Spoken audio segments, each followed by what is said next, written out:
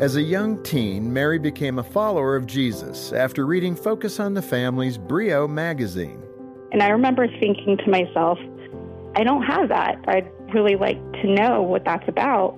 And so it was an inward decision right there that I made in my room after reading, this article in the Brio magazine, that I want to have that kind of walk with God that this girl is talking about. For 30 years, we've helped Mary grow in her faith. We've strengthened her marriage, and now we're equipping her to be a good mom to her own kids. Really Focus on the Family has been, and all the different resources and individuals, the voices of Focus on the Family, it's really been a mentor to me, to my family, and just it's cool to see the legacy. I'm Jim Daly. Working together, we can save more families like Mary's every month. Please call 800-A-FAMILY or donate at focusonthefamily.com/family. My husband would sometimes have to enter into the conversations with our 4 girls and would find out something they did that they shouldn't have, and to just see the looks on my girls' faces when they would realize they've been caught. They wanted to play shoot-'em-up video games, and we felt that we didn't want to expose them to that kind of violence. And so we just flat out said no, and that was hard for them. I remember butting heads with my parents whenever they asked me to do the chores and I was in the middle of something else. And so I would do it, but I would do it with a bad attitude. Whenever my parents and I would butt heads, usually I would just get really quiet and make a really, really angry face until we were done with the conversation. Well, does that sound familiar? Parent-teen communication can be so challenging, especially when you're trying to navigate with unexpected conflicts and triggered emotions and disrespect that may not be so subtle, maybe even slammed doors. If that's you, stay tuned. We have some hope for you today on Focus on the Family.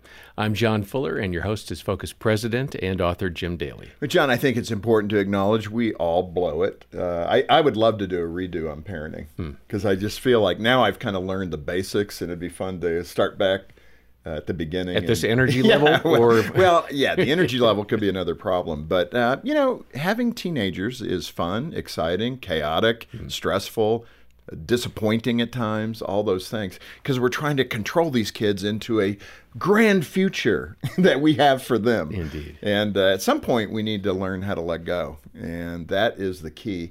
And I'm so grateful for our guest today because he has made it his passion to help parents do a better job, in maintaining a wonderful relationship with your teenager and future adult child, but also equipping you to manage the rough spots of raising that teenager and things that we can do. So I'm anxious to get into the content. Well, Dr. Ken Wilgus joins us. He has been here a number of times. He's a psychologist, author, speaker. He has a podcast that he hosts. He specializes in adolescent behavior and has written really a landmark book. It's called Feeding the Mouth That Bites You. Great title. It is a great title. The subtitle is A Complete Guide to Parenting Adolescents and Launching Them into the World. Stop by the show notes for your copy or give us a call, 800-A-FAMILY. Ken, it's great to have you back. It's great to be here. Thanks. So much fun. I mean, you sit with stressed out parents every day. Every day. Counseling them. Yeah. I mean, that takes a bit of patience on your end because you probably have seen so many parents and their teens that how do you find something unique? Because the stories probably begin to blend and look the same. And it ends up with a lot more compassion than it used to. Parents will come to my office, especially if they've read the book, as if they're going to a vice principal, there's a lot of things we are not doing right.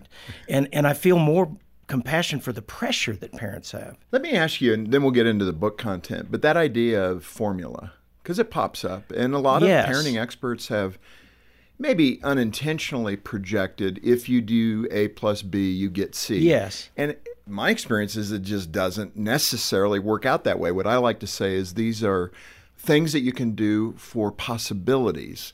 If you do these things, there's a greater possibility your child will. Or to know that you've been the most effective you can be. But there's no it's not formula. All up to you. That's very true. And I think Christian parents particularly, because we lock into that. Yes. If-then statements. If I do these things correctly, then I get the perfect child. Yes. And I feel like as a psychologist, I feel a little guilty because it feels like my field has kind of put into that myth a lot, that there's this formula. But Yeah, so when you talk about meeting with parents, I feel more compassion that calm down. You're probably doing better than you think. And let's maximize that, but don't make your results based on whether your kids turned out. And I think one of the core things right now is sometimes for parents, it's just relax. Some of this will come very naturally to you. You don't have to over-formulate it, and put all this burden upon you. Just be solid, be loving, be kind, set the boundaries, follow up on those things. But it doesn't take a magnifying glass. No, it doesn't. If I could say it that way. And those of us that have done our parenting, you know full well that you did stuff you shouldn't have done. And they know it too, the kids. You didn't do stuff you should have done. Daniel Winnicott, this old psychoanalyst, would talk about good enough parenting. Is it good enough? Yeah. Which is plenty enough. So, I feel like I don't want to add to any parent's burden of, they talked today about something I haven't been doing. That means I'm really messing things up. That's never the case. Well, let's look into the box of secrets. That you've the magic about. Stuff. Feeding the mouth that bites you. By the way, did your wife Sally come up with this? She did not, but it sounds just like her. It's a clever title because so many parents feel like that. Look at what I'm doing for this teenager, and this is the thanks I get. That's how parents always react. They're like, oh, that is so it. So the title fits it. In the book, and really you're concentrating on parent-teen communication, and in the book you go to great lengths talking about this concept of planned emancipation for your teenager. And, we engaged you, Gene and I, because we were struggling with Trent, and Trent knows, so I'm not letting something out of the bag. He was just a strong-willed kid. Trent was doing fine. And he was on record. We're good. It was Mom and Dad that were struggling. Poor guy. But in that context, describe what planned emancipation is, and then how do you apply it? Well, it's just recognizing that what we think of as teenagers is brand new stuff about 110 years ago, and your teenager, 13 and up, has always been known as young adults. If you're old enough to have your own baby, then you're not really a baby. You're a young adult that needs guidance for several more years. But planned emancipation is getting ahead of the curve, finishing with keeping your eye on the finish line, really, and then orderly retreat out of your teenager's life. Rather than them yanking control from you, you actually announce early on, these are the things that we are not going to be controlling. You answer to yourself and God about. Yeah, and we're going to get into all of that, so don't think we're skipping by. We'll come back and get very specific examples. But let me move into this issue of control. We laughed about it at the beginning. Right. But again, I think Christian parents particularly, we struggle with this because we want an outcome, a preconceived outcome of what this experience is going to be. It's going to be this angelic 20-something who is a 5-star rated athlete, perhaps a scholastic genius, 4.2, going to Harvard, or, I don't know. And I have those parents, and they're still not totally happy. It could be 4.3. Right. And it does come down to this control issue. Yes. And we tend to, as parents, and I experienced this myself, so I'm speaking only about me, I would tend to treat Trent and Troy when they were 6 and 8 like when they were 14 and 12. Right. And I think that's part of it is, and it's a hard challenge for parents to age your parenting technique with your children. Yes. So even the other day, Troy said, "Hey, Troy, man, you might want to jump in the shower." He's an older guy now. He's a and he gave me the eye. Like, "Dad, are you serious? I was planning to do it." And it's a little embarrassing. So I sent him a note. Even this morning, I sent him a note and said, "Man, I'm so sorry I said that. That's really your domain. That's not my domain." But you do that to be more effective when you are clearly not trying to control at a point when you shouldn't be. Right. You're more effective when you say, "I'm sorry if that came across that way." Not less effective. Yeah. But usually none of us want to be over controlling. We're afraid. And that's what we end up doing. Speak to some of those examples of control where you've seen parents just struggle with letting go. What does it look like so we can self-assess as we're listening to you? Oh my goodness, I am that parent. Well, with the current way that parents are doing younger children, there's a lot more freedom allowed. Instead of picking up a spoon to spank this kid, you pick up your phone and video how cute that they drew on the wall. And so there's a lot more of flexibility than there used to be, which ends up being kind of reversed because now then you get 13, 14. Can I spend the night? No. Well, I could when I was 8. Yeah, well, we're going to shut back down. So you end up controlling more because there's a lot scarier Safety things. concerns. Absolutely, Yeah. which is a realistic thing. But if you don't put that in context, it's easy for teenagers to feel like, wait a minute, I'm getting less freedom now than ever. You're not letting me do anything. And so that comes up in trying to control friendships, trying to control even what you think. Speech making is definitely one of my favorite ways of doing it, which all three of my children have made sure that I knew that, yes, I made speeches. Are lectures not effective? They turns out, because I liked mine. Parents will be in my office going, and they'll say, so I said, and I'll interrupt going, and so what'd your kid? And they're like, wait. And they finish their own speech. And I get it. Like, yeah, I liked mine. But as my middle daughter famously said on my podcast, Daddy, I remember that you made speeches. I don't remember anything you said in your speeches. Wow. So that, and she was our, compliant one. Is like, Yeah. even you don't remember the outline of my, you don't.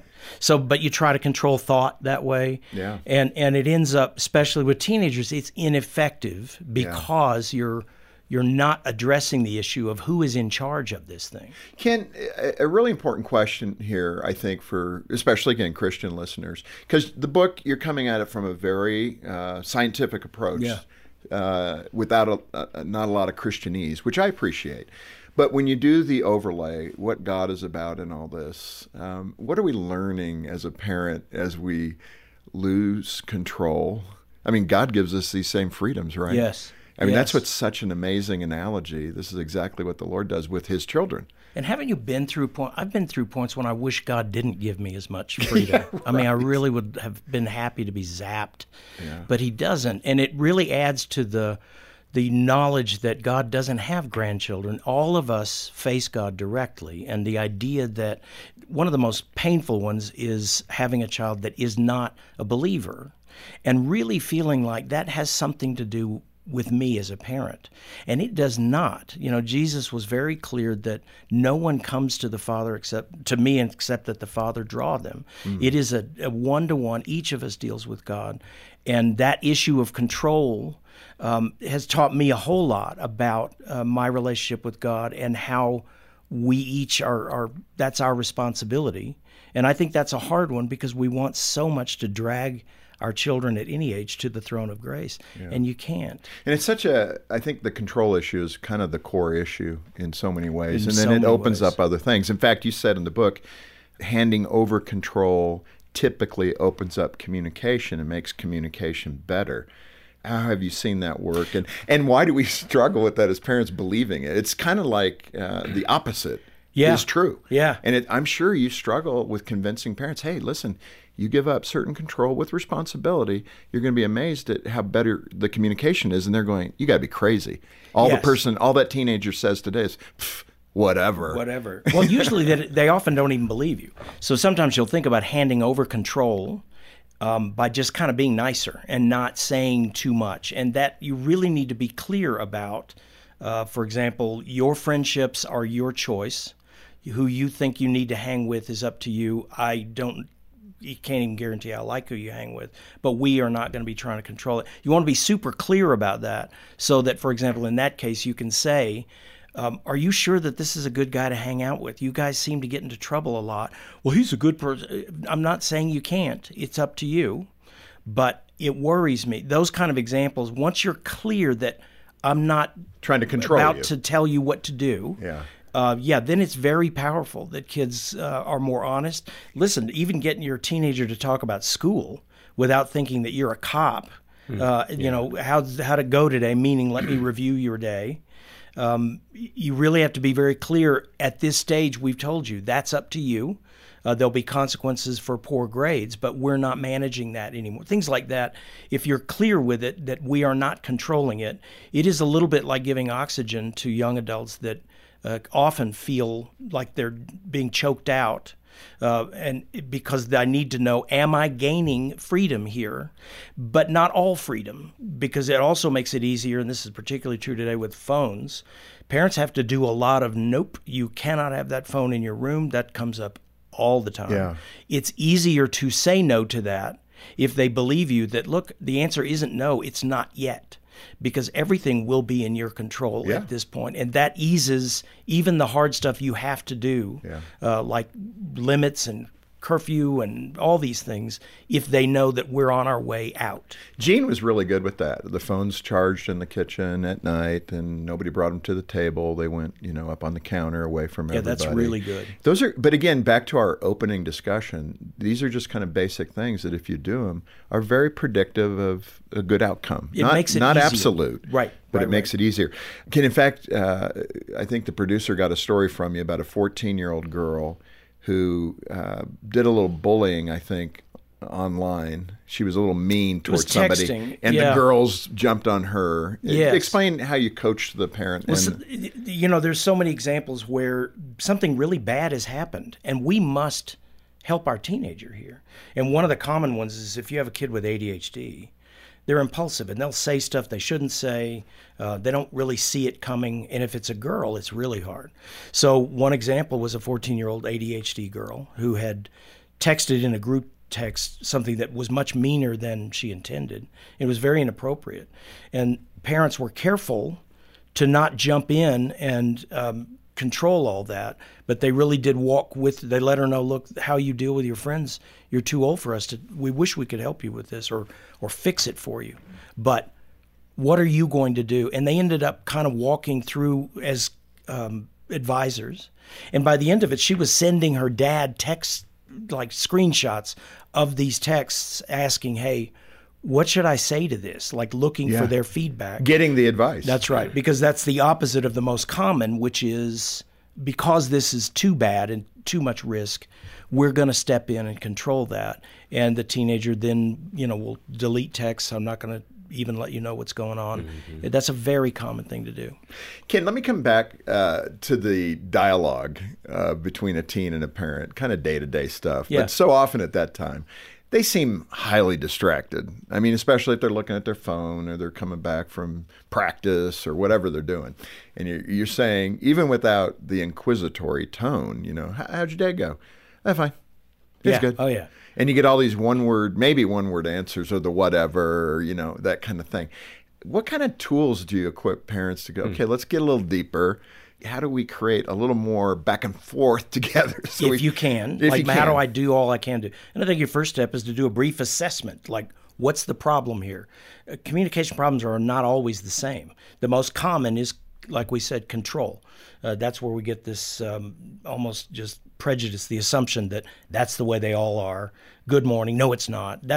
If they feel over-controlled, that's common. But sometimes when you're really looking for more feedback, like on a deeper level, like, well, how did you feel about them all, still snapping after you left? And that you may have a kid whose emotional maturity isn't that great. There may be a big kid, he's playing football, but if he's talking to his friends in still grunts and, and whatever, it's not like there's some technique that you're doing wrong that's keeping them from saying, well, Mom, I do feel sometimes deeply, disturbed. It's just that's how he is. So that's not necessarily a big communication problem. It depends on what you're expecting from them. Yeah. That's a common one. And sometimes one of the things that I learned was more open-ended questions where they had to fill in blanks. Sometimes they're not good at that. Yeah. And you almost do better to give them a multiple choice question. Right. So are you looking forward to it? Are you a little medium about it, or are you really just go C? And that's but that's kind of where they are, and it depends on what that issue is. Yeah, and I like the idea, just keep trying. Yeah. Don't give up. Yeah, because I think frustrated parents can just pull back and just take it easy. You're doing fine. Another big issue is privacy, and this is especially in the teen years. This is such a fine balance for a parent because you have the protection mode. You're trying to loosen control. Yet they could be making bad decisions. So, you're trying to figure out, 2 drops of privacy and 1 drop of boundary, and you're going, yeah. So speak to the privacy issue in terms of how much emancipation for privacy do you give them without knocking on the door? Like, what's going on in there? I smell something funny, like rotten food. Well, something worse. Or something worse. Yeah. I think a lot of that is, I would think of it less about a balance of stuff, because that's talked about a lot. I think it's more about territories of stuff. Being realistic. For example, when it comes to communication, it is not a gracious thing to remind your teenager and yourself that I cannot make you talk to me. about things that are important if you don't want to. That's not a technique. That's just true. What's different, though, is teenagers need to know, do you know that? Does my parent know that you can't make me? And the other one, getting to privacy, a lot of times it's also important to be careful about trust. If your teenager does share something with you that's pretty deep, they need to know that that's not going to be announced at the next family reunion or just talked about or thrown on the prayer request line. They need to be able to know that, with some exceptions, they need to know that where is this information coming to or going to, because as you know, teenagers are very private. And so being clear about that. But a lot of it is more being clear about what areas you are in fact still able to control and what areas you're not, and making sure your teenager knows that you know that. I can't make you talk to me. Much of the time what parents are trying to do when they're lecturing is just giving advice. And advice giving is better done by announcing it first. Hey, this is up to you, and you probably don't agree with me, and then you throw in that middle part, and then you end up with, but listen, if you don't want to do that, if you think that's silly, that's up to you. That makes it clear that what I'm telling you is not something I'm trying to control, and it makes it a lot easier for teenagers to hear you. You know, one of the things I struggle with, and especially even if you go to marriage counseling and even parenting help, the beautiful way of setting up a feeling that you're having, a concern that you have. And when you're in that training mode, when you're hearing experts talk about it, it sounds so, that makes sense. Honey, I've been observing lately that we've got a little friction. And it sounds so good. For me, it pops out like, Gene, why do you keep doing that? We never did that stuff well. That's exactly right. But when we're talking to experts, it sounds so good to your teen. You know, hon, you don't have to listen to this advice, but let me, if I may, can I share a little wisdom with you? And would you be willing to at least listen to it? That sounds so great. It never comes out that way. Especially if you're scared, it's not going to come out that way. So how do we train ourselves as parents to take that deep breath, say those great setup lines that hopefully we believe, and then deliver that tidbit that we think they'll benefit from? I think it starts with, do you believe it? I really do. It's not a small thing. I'm not kidding. No time around the planet ever thought of a 14, 15, 16-year-old as a child. Yeah. And so, again, it's not a technique. It's a reality of recognizing that this is a young, impoverished, not very experienced adult.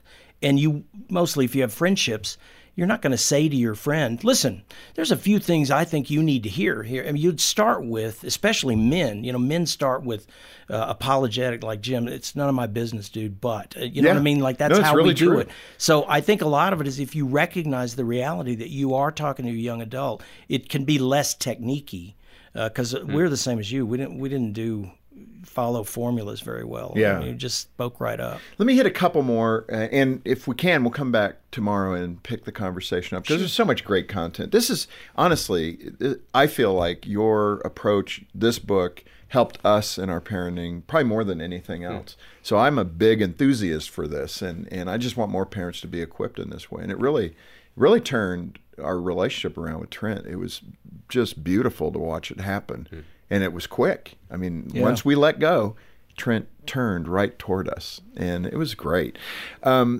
You urge parents and teens to learn how to disagree. That's interesting, given politics and campus issues and everything going on. For a parent to say, I'm okay with you disagreeing with me, feels odd. It can feel even uncaring. Like, I think what you're saying is wrong. It's ungodly. I'm not going to say that's okay. Well, again, that gets back to recognizing the reality that you cannot control your teenager's thinking.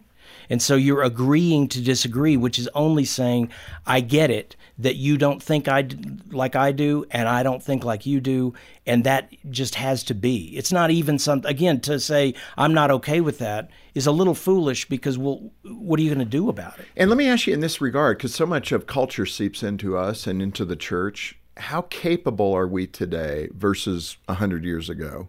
Not that you have data from 100 years ago. Almost. But that idea of being comfortable with disagreement. It's like today we kind of have to line up politically, culturally, and then we're friends, or then we're, good Christians. Yeah.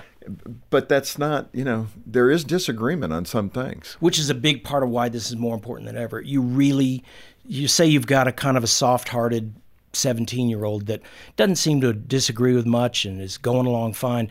That's not okay. Our teenagers have to be prepared to deal with a world that really thinks that we are nuts. And so part of agreeing to disagree includes inviting teenagers into, hey, what do you think? You know that I happen to like when our pastor preaches like they did this morning, but dude, what do you think? Does it connect? It's just reminding or letting your teenager know, I get it, that you may think differently from me. Because, I hate when a teenager's in my office saying, I'm like, so what are you praying for? I'm not a Christian. Oh, well, you're the leader of your church's worship team. I thought that meant, don't tell my parents because they'll be real upset. Well, that's the most ineffective kind of parenting, that you want to know what your teenager disagrees with. Yeah. And I'll bet you $10 what they disagree with is what they think is non-accepting of other people. And you have to be able to really say, hey, I get it that you may not agree with us, and that I wish you did, but I can't change that. And then the challenge for us as parents is to give the Lord and the Holy Spirit time to work. And trust Him. we want the add water and, wow, they're going to Bible study. That's right. We are so impatient when it comes to spiritual development, right? And you can't trust the Holy Spirit with these things. Yeah, it's ridiculous. It's really hard let's to get do real. that. Yeah. Oh, yeah. Ken, this is so good. And I said it and I'll say it again. Great material, fantastic ideas. And you're equipping parents to really do the job of emancipating their teenagers and not holding on to childhood into their 20s and 30s, which is a big mistake. So let them have authority in those teen years, which you describe so well in the book, Feeding the Mouth That Bites You. Let them also have the responsibility for that authority, and we'll get more into that next time. So thanks for being with us. Enjoyed it. So appreciate it. And if you want to be part of the ministry, just send a donation of any amount, and we'll send you a copy of Ken's great book, Feeding the Mouth That Bites You, as our way of saying thank you for being part of the ministry. Those proceeds go right back into helping people. We're not paying shareholders profit here. So do it that way. And if you could do it monthly, it really helps. Yeah, we appreciate your generosity, which allows us to reach around the world and offer help like this to parents and to families. Donate generously as you can when you call 800, the letter A and the word family, or stop by the show notes for ways to donate and get a copy of this great book. Another great resource we have that we'd like to tell you about is our Age and Stage e-newsletter. Every week, we can provide you with trusted parenting advice tailored to your child's age. If you'd like to stay in the know about what's happening in today's culture and how it impacts your child, these weekly newsletters will really give you the answers you're seeking. You can find all the details for this free Age and Stage newsletter in the show notes. On behalf of Jim Daly and the entire team, thanks for joining us today for Focus on the Family. I'm John Fuller, inviting you back as we once again continue the conversation with Dr. Ken Wilgus and help you and your family thrive in Christ.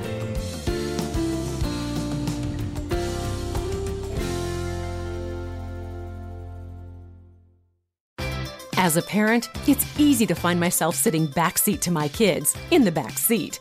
It's tough to be a step ahead, and full honesty, I'm pretty hard on myself when that happens. But I've found Practice Makes Parent, a podcast from Focus on the Family, hosted by Dr. Danny Huerta and Rebecca St. James. It helps me be more intentional and not feel alone when things get tough. Everything they share is practical and well-practiced, and I can use it right away. Listen to Practice Makes Parent wherever you get your podcasts.